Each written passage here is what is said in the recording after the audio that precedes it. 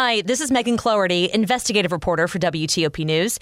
If you like top news from WTOP, we think you'll love our new podcast called The DMV Download, where we take a more in-depth look at the biggest local stories of the day happening in our area. We hope you check it out.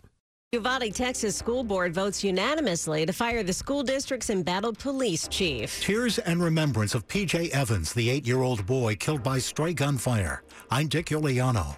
What a difference 6 months makes when it comes to home sales around here. I'm Michelle Bash. Good morning. It's 10 o'clock. This is CBS News on the Hour, presented by Indeed.com.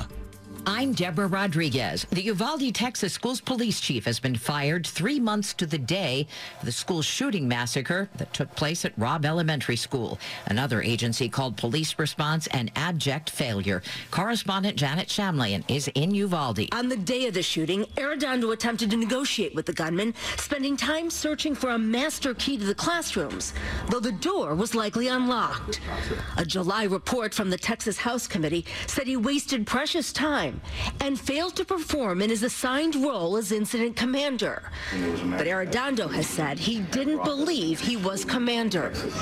The report also saddled school administrators and the entirety of law enforcement with responsibility for the tragedy. We got a mixed bag of economic reports this morning. CBS's Linda Kenyon. First, the Commerce Department says gross domestic income adjusted for inflation rose 0.3% in the second quarter, down from 0.5% in the first quarter. Still, continued growth is an encouraging sign for the economy. Sign-ups for first-time jobless benefits down by 2,000.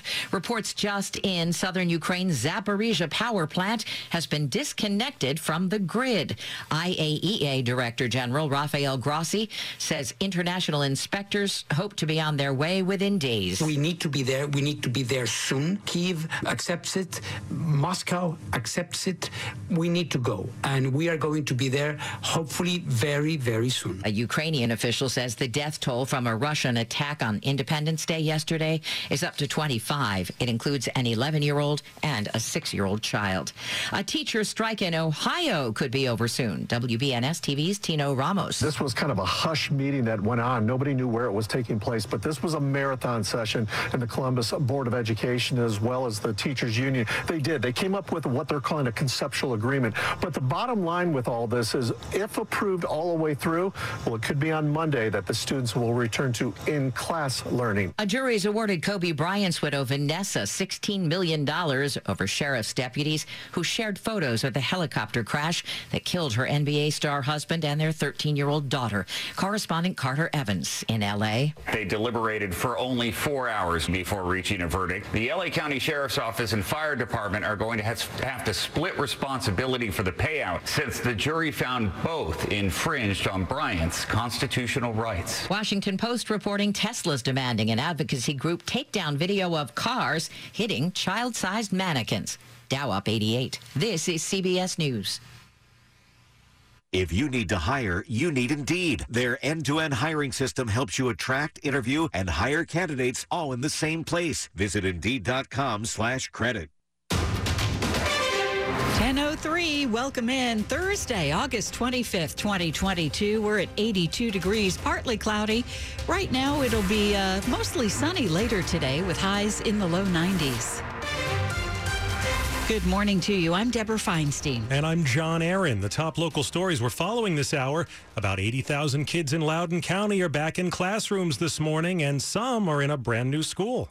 Today is day one for this new school, Elaine E. Thompson Elementary, just north of Route 50 near Dulles. It'll eliminate overcrowding at 3 nearby schools. Creighton's Corner Elementary School, Arcola, and Madison's Trust Elementary. So all of those schools were over 1,000 students, and by opening our school, we're now all around 900 students. Principal Tim Sparbani. Throughout the school district, there's new bell schedules this year. There's elementary, middle, and high school are adjusting start times to accommodate buses. In Loudoun County, Neil Augenstein, WTOP News.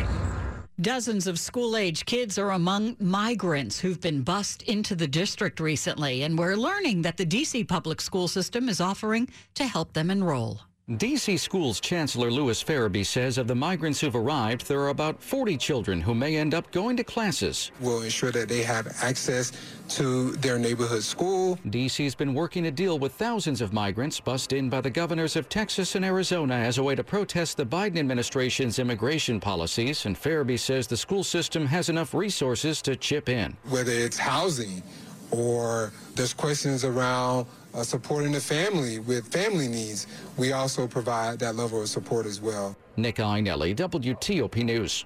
Police continue to search for an SUV connected to a deadly drive-by shooting on North Capitol Street in Northwest D.C.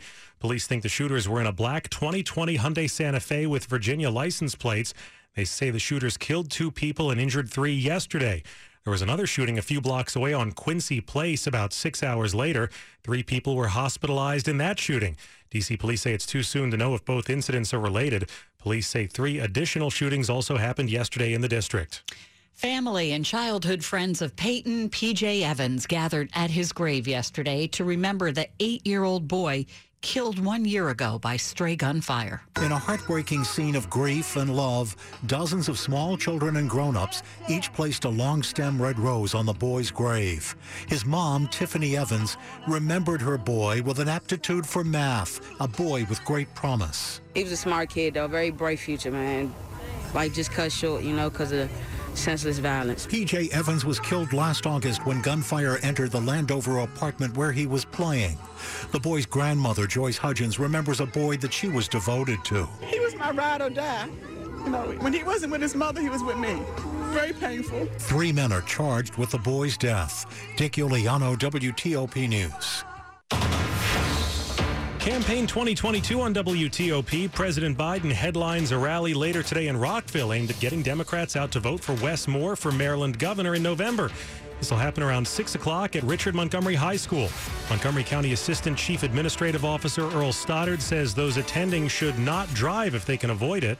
Do take public transportation if at all possible. Parking will be extremely limited, and frankly, you'll have to walk a potentially fair bit of distance from the available parking to the site. So public transportation is going to be the most convenient pathway for most. And all drivers are being told to avoid Route 355 in Rockville starting this afternoon. We've got a look at traffic and weather coming up, and then a handful of people are homeless this morning following an apartment fire in our area last night. We'll have details 10:07. Here's a highlight from Chris Usserman, the Director of Security Architecture at Infoblox Federal, on the Zero Trust Cyber Exchange presented by Carahsoft. Know what your goals are, know what your enterprise looks like, know what data you have to secure and where it is, and realize that it's a continuous improvement process.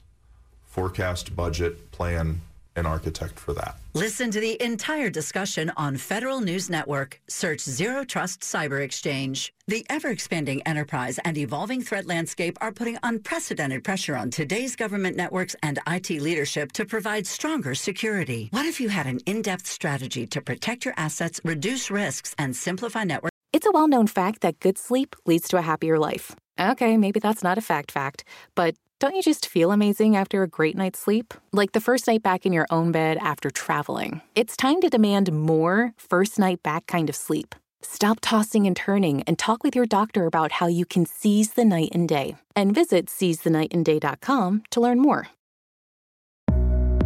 A financial plan isn't just about money. It's about what matters most to you, like protecting your family, supporting your community, and building a legacy for future generations. At Northwestern Mutual, we start with a conversation about the life you want to live now and years from now. Whether you're paying down debt, saving for college, or planning for retirement, we have an eye on your bigger picture. Get access to our financial expertise at harlem.nm.com. The Northwestern Mutual Life Insurance Company, headquartered in Milwaukee, Wisconsin.